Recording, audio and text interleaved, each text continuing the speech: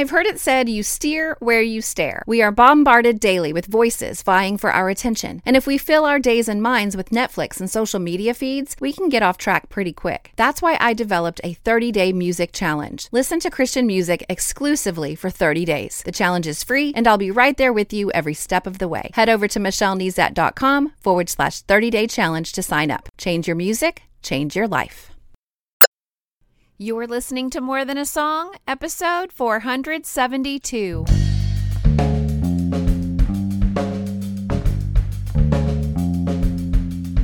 Hello, and welcome to this episode of More Than a Song. My name is Michelle Nezat, and this is the podcast dedicated to helping you discover the truth of Scripture hidden in today's popular Christian music. My goal is to teach you to connect portions of God's Word with the songs you're singing along with on the radio, to help you meditate on truths that will transform your way of thinking and ultimately your life.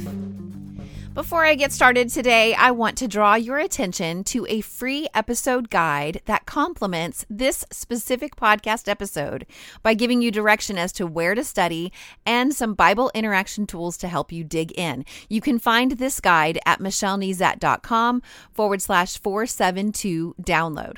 And if you've already subscribed to my email list, this guide is in your inbox, ready to help you discover and meditate on God's Word in new ways. You can always identify an artist by their works of art. Your favorite singer? You'd recognize that voice anywhere. Your favorite photographer? They have a distinctive style you can spot.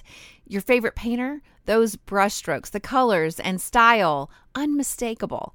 When We the Kingdom sings Jesus Does, they are rehearsing some of the works of Jesus, works that are unmistakably acts of our Savior.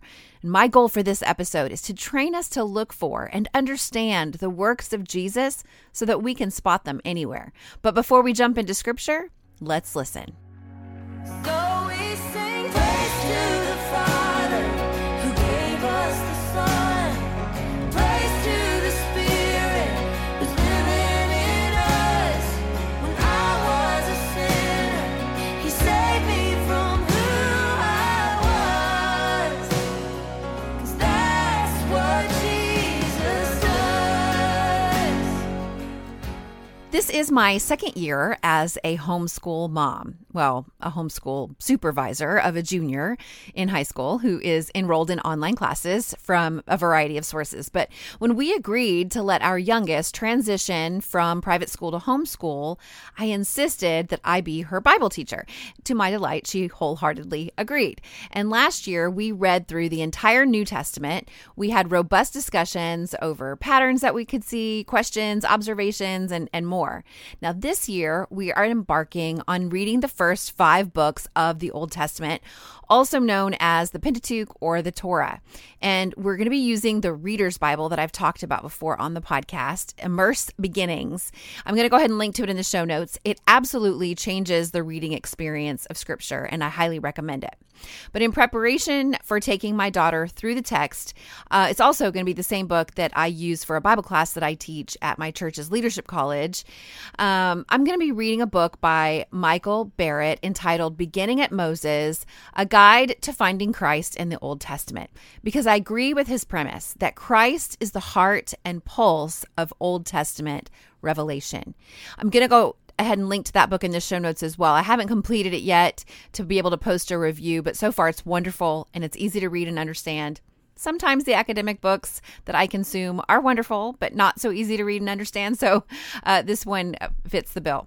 But Michael Barrett says this. He says, the Pentateuch, the first 5 books with all their religious rituals, prepares the way for the perfect priest to stand between God and people as the perfect sacrifice for sin.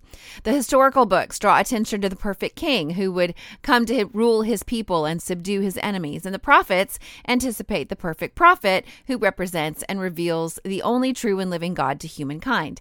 The poetical books put it all together with the Christ as the great theme for worship and praise.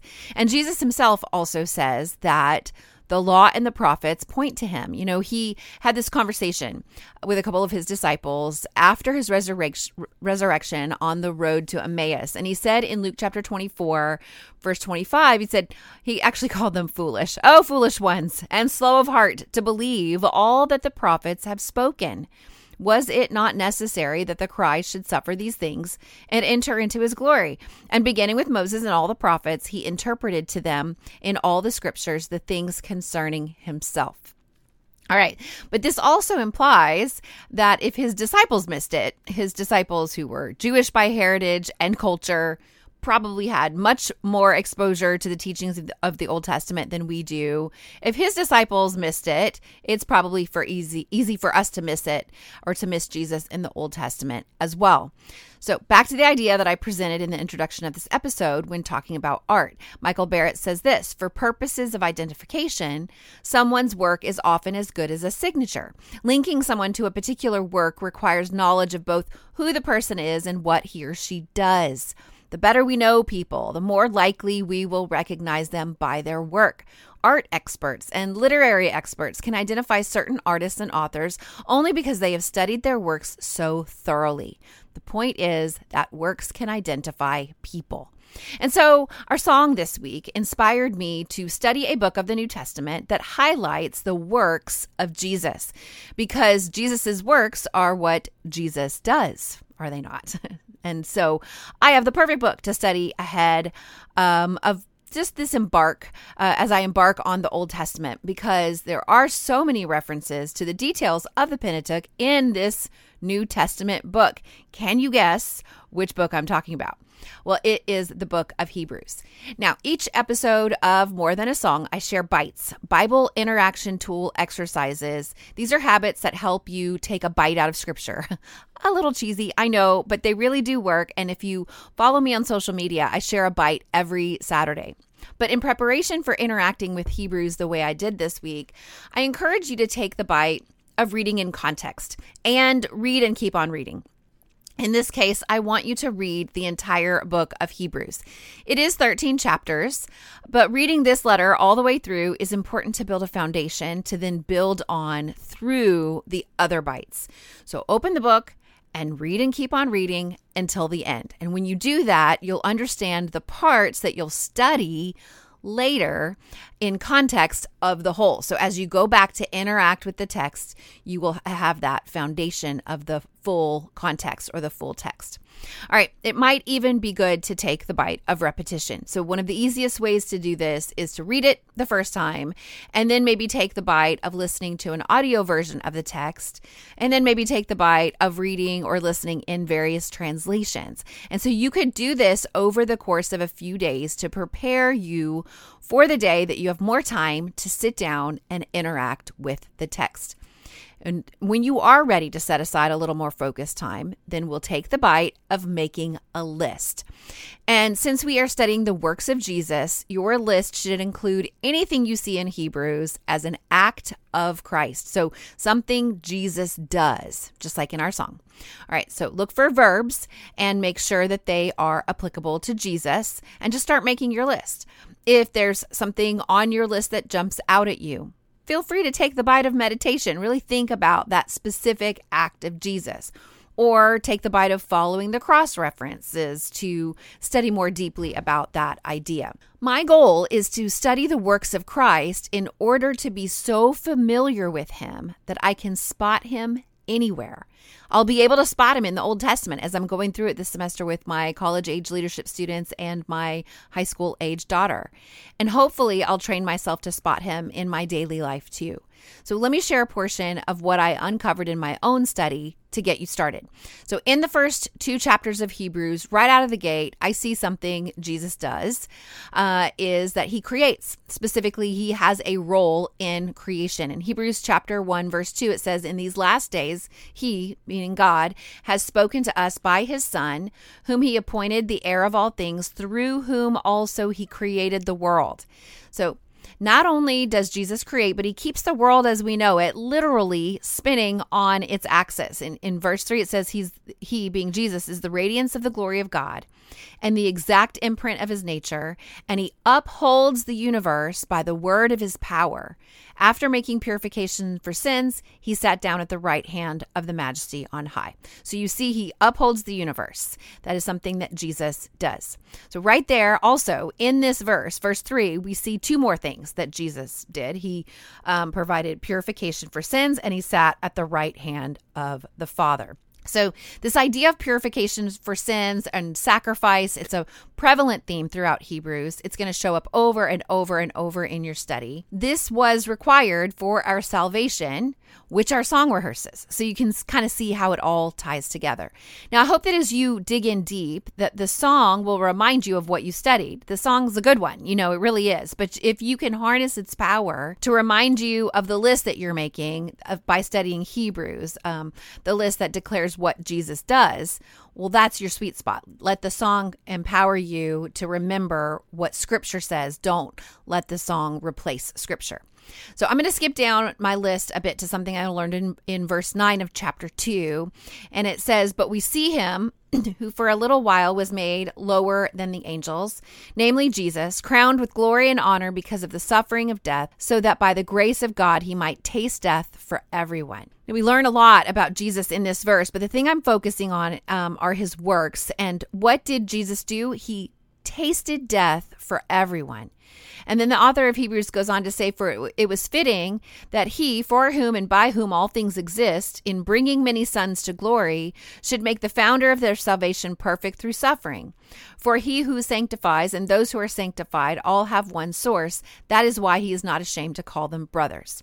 So here we see that Jesus brings many sons to glory. He makes our salvation perfect through suffering. He calls the sanctified believers brothers. Now, let's go back to reading the book of Hebrews all at once, rather than taking verses out of context without reading the whole thing first and repetitively at first. Because while if you just look for the verbs, if you don't read all of Hebrews at one sitting, you'll miss some of these greater ideas. Like in verse 12 and 13 of chapter 2, they go on to quote verses from Psalm 22 and Isaiah 8.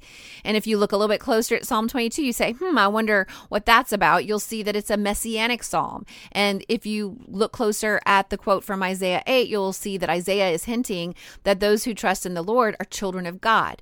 And so I really love what my commentary said here. I'm going to link to it in the show notes as well, Exalting Jesus in Hebrews. But it says, these Old Testament citations remind readers that there is a distinctively Christian way to read the Old Testament. The law and the prophets bear witness to Christ. He is their telos. In some instances, this is obvious, such as in the Messianic Psalms and prophetic predictions about the coming Messiah. In other instances, the Old Testament more subtly points to Christ through typological patterns and redemptive historical themes. Whatever the case may be, the author of Hebrews reminds us that the message of the Old Testament is fundamentally messianic. The Old Testament must be read in light of its fulfillment in Christ. All right, so this further makes my point that there is a way to read the Old Testament in light of its fulfillment in Christ. But again, it still must be read. There's a way to read it, but you have to read it. Okay, so let me skip down to verse 17 of chapter 2. It says, therefore, he had to be made in like his brothers in every respect, so that he might become a merciful and faithful high priest in the service of God to make propitiation for the sins of the people. So while I was making my list of things that Jesus does, I wrote down Jesus makes propitiation for the sins of the people. But then I put a question mark out to the side of that on my list, because this way I could just keep reading, keep making my list, and then I could go back to study that word later, because that word propitiation stuck out to me. It's a word I've heard, and I think I understand it, but if I were put on the spot, explain it right now, Michelle Nezat, what does propitiation mean? I just couldn't have explained it to you easily. So I put a little question mark out to the side. And then when I went back, after making my list, I took the bite of defining the word. Like, looked it up in the dictionary. Okay. I also took the bite of completing a word study, which is really looking at this word in the Greek using lexicons and other Bible resources. But I started out with just an English dictionary. However, when I looked up the word propitiation in the dictionary, it did that amazing thing that it does when it uses the word in the definition, which is so annoying. Not helpful to know that propitiation is the act of propitiating. Okay. Other than to remind us that this is an action. This is something that Jesus does. So I had to look up propitiating, and that is to make favorably inclined, appease, conciliate. And when I take the next step of looking at synonyms, I saw the word appease again, but also the word atone. Okay, so I think we're getting closer to the biblical sense of the word, but I felt like a word study was in order, and that really did help more. So in the Lexham Theological Word Book, I learned this, that hilaskomai, which is the verb propitiation, or to be propitiated, show mercy, make atonement, refers to the act of making atonement or accepting atonement, and thus being merciful. Well, isn't that interesting? So this word propitiation has this appeasement, atonement, and mercy all wrapped up in it. But here's what's really interesting. I love it when a word's used more than once in the Bible, but it really, to me, gets really interesting when it's only used a couple of times. And so this verb, hilaskomai, occurs twice in the New Testament. Once here in Hebrews, and then the other time in Jesus' parable about the Pharisee and the tax collector. Now, you might remember this parable. It's the one where the Pharisee prayed, "I'm so glad I'm not like all these other sinners because I'm pretty great." And the tax collector wouldn't even lift his eyes to heaven, but he beat his chest saying, "God, be merciful to me, a sinner." So the tax collector asks God to be merciful, hilaskomai. This usage implies atonement as forgiveness. And then, of course, the second occurrence of the verb seems to evoke the language of an atonement ritual that we would see in the Old Testament, that propitiation. Now, Jesus is portrayed as a high priest who makes atonement, hilaskomai, for the sins of the people. And in both occurrences, this verb is considered an action, necessary due to human sin. Isn't all of that so fascinating? And so that's where interacting with the text, that's what you might end up there with this kind of knowledge and information and greater understanding as you pull out words and study them for yourself. So my list goes on and on. We're running out of time. However, two things jumped out at me as I read Hebrews looking for what Jesus does. First of all, besides everything that I learned by acknowledging the verbs and the action words of Christ, the writer of Hebrews offers up a warning that I want to draw your attention to, and then also offers an appropriate response. So the warning comes early, chapter 3, in light of Jesus, as we consider Jesus, as we learn from his works, as we see him all over the Old Testament, we are to take care. Verse 12, take care, brothers, lest there be in any of you an evil, unbelieving heart, leading you to fall away from the living God. But exhort one another every day, as long as it is called today, that none of you may be hardened by the deceitfulness of sin. For we have come to share in Christ, if indeed we hold our original confidence firm to the end. So the warning is to avoid an unbelieving heart. The warning is to avoid falling away, avoid being hardened by the deceitfulness of sin. The warning is not to harden your heart. And he goes on basically to say, and don't think it won't happen to you, because in verse 15 it says, as it is said, today if you hear his voice, do not harden your hearts as in the rebellion. And he's quoting from the Old Testament here. For who were those who heard and yet rebelled? Was it not all those who left Egypt led by Moses? And with whom was he provoked for 40 years? Was it not with those who sinned, whose bodies fell in the wilderness? And to whom did he swear that they would not enter his rest, but to those who were disobedient? So we see that they were unable to enter because of unbelief. I stand in the camp that thinks, if I had seen and experienced God so tangibly like the Israelites did, who were rescued for Egypt, there'd be no way I wouldn't follow God. But the writer of Hebrews is saying to me, not so fast. Chapter 4, verse 2, for good news came to us just as to them, but the message they heard did not benefit them because they were not united by faith with those who listened. So the admonition is to listen to the good news, believe it, live it. Live in it. Don't harden your heart in unbelief. Now remember, As you read through Hebrews, you're going to see a lot of reference to sacrifice and atonement and propitiation and redemption and death and intercession and more. So in light of all that, Hebrews chapter 10 gives us an appropriate response. It starts with a therefore, but you will have already just studied what that's there for. So let's look closer at some of the let us's of Hebrews. There are a few before this section in Hebrews chapter 10, but verses 19 through 25 has three that I want to consider today. It says, therefore, brothers, since we have confidence to enter the holy places by the blood of Jesus, by the new and living way that he opened for us through the curtain, that is, through his flesh, and since we have a great high priest over the house of God, let us draw near with a true heart in full assurance of faith, with our hearts sprinkled clean from an evil conscience and our bodies washed with pure water. Let us hold fast the confession of our hope without wavering, for he who promised is faithful. And let us consider how to stir one another up to love and good works, not neglecting to meet together, as is the habit of some, but encouraging one another, and all the more as you see the day drawing near. Let us draw near with a true heart in full assurance of faith. Draw near to where? To the throne of God. Let us hold fast to the confession of our hope without wavering. What is the confession of our hope? Our living hope, Jesus Christ. Let us consider how to stir up one another to love and good works. How do we do that? Well, don't neglect to meet together and encourage one another. Those are two ideas that the Hebrew author of Hebrews suggests. With those two thoughts, our options are endless. Get creative. How can you stir up one another to love and good works? And there are two final let us's I want to draw our attention to as I close. In light of everything that Jesus does, and is yet to do, Hebrews 12:1, therefore, since we are surrounded by so great a cloud of witnesses, let us also lay aside every weight and sin which clings so closely, and let us run with endurance the race that is set before us. So what's next? Well, read the book of Hebrews from beginning to end. Read it several times over several days if you can. When you do finally sit down to interact with the scripture, look for what Jesus does in the text. You're looking for action words, past, present, and future, to help you get to know Jesus through his works.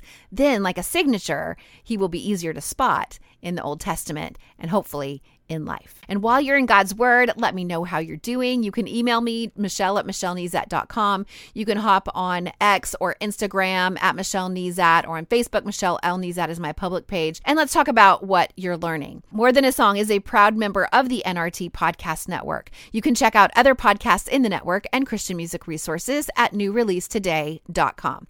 And then don't forget to grab your episode guide at MichelleNezat.com/472 download. And with that in mind, I want to thank my newest subscribers who've subscribed lately, like Ronell from South Africa, Mike from Kansas, Kayla from Iowa, Josie from Texas, Corinne from Washington, Sherry from Texas, Gloria from South Carolina, Romaine from North Carolina, David from Illinois, and Janelle from Kentucky. Welcome. Don't forget, you can listen to the podcast directly on my website at MichelleNezat.com or your podcast listening app of choice. And if you haven't left a review yet, you can do that today by heading over to lovethepodcast.com/more than a song. Well, that's it for this episode of More Than a Song. Next time, I will be featuring Preference by Rachel Morley to dive into scripture. If you liked this episode, however, would you mind sharing it with others? I've made it really easy. With just one click, you can share via Facebook, X, or email. Just head over to MichelleNezat.com/472. While you're there, I'd love to hear from you. Click on comment to join the conversation. Until next time, take time to meditate on God's word and consider his ways.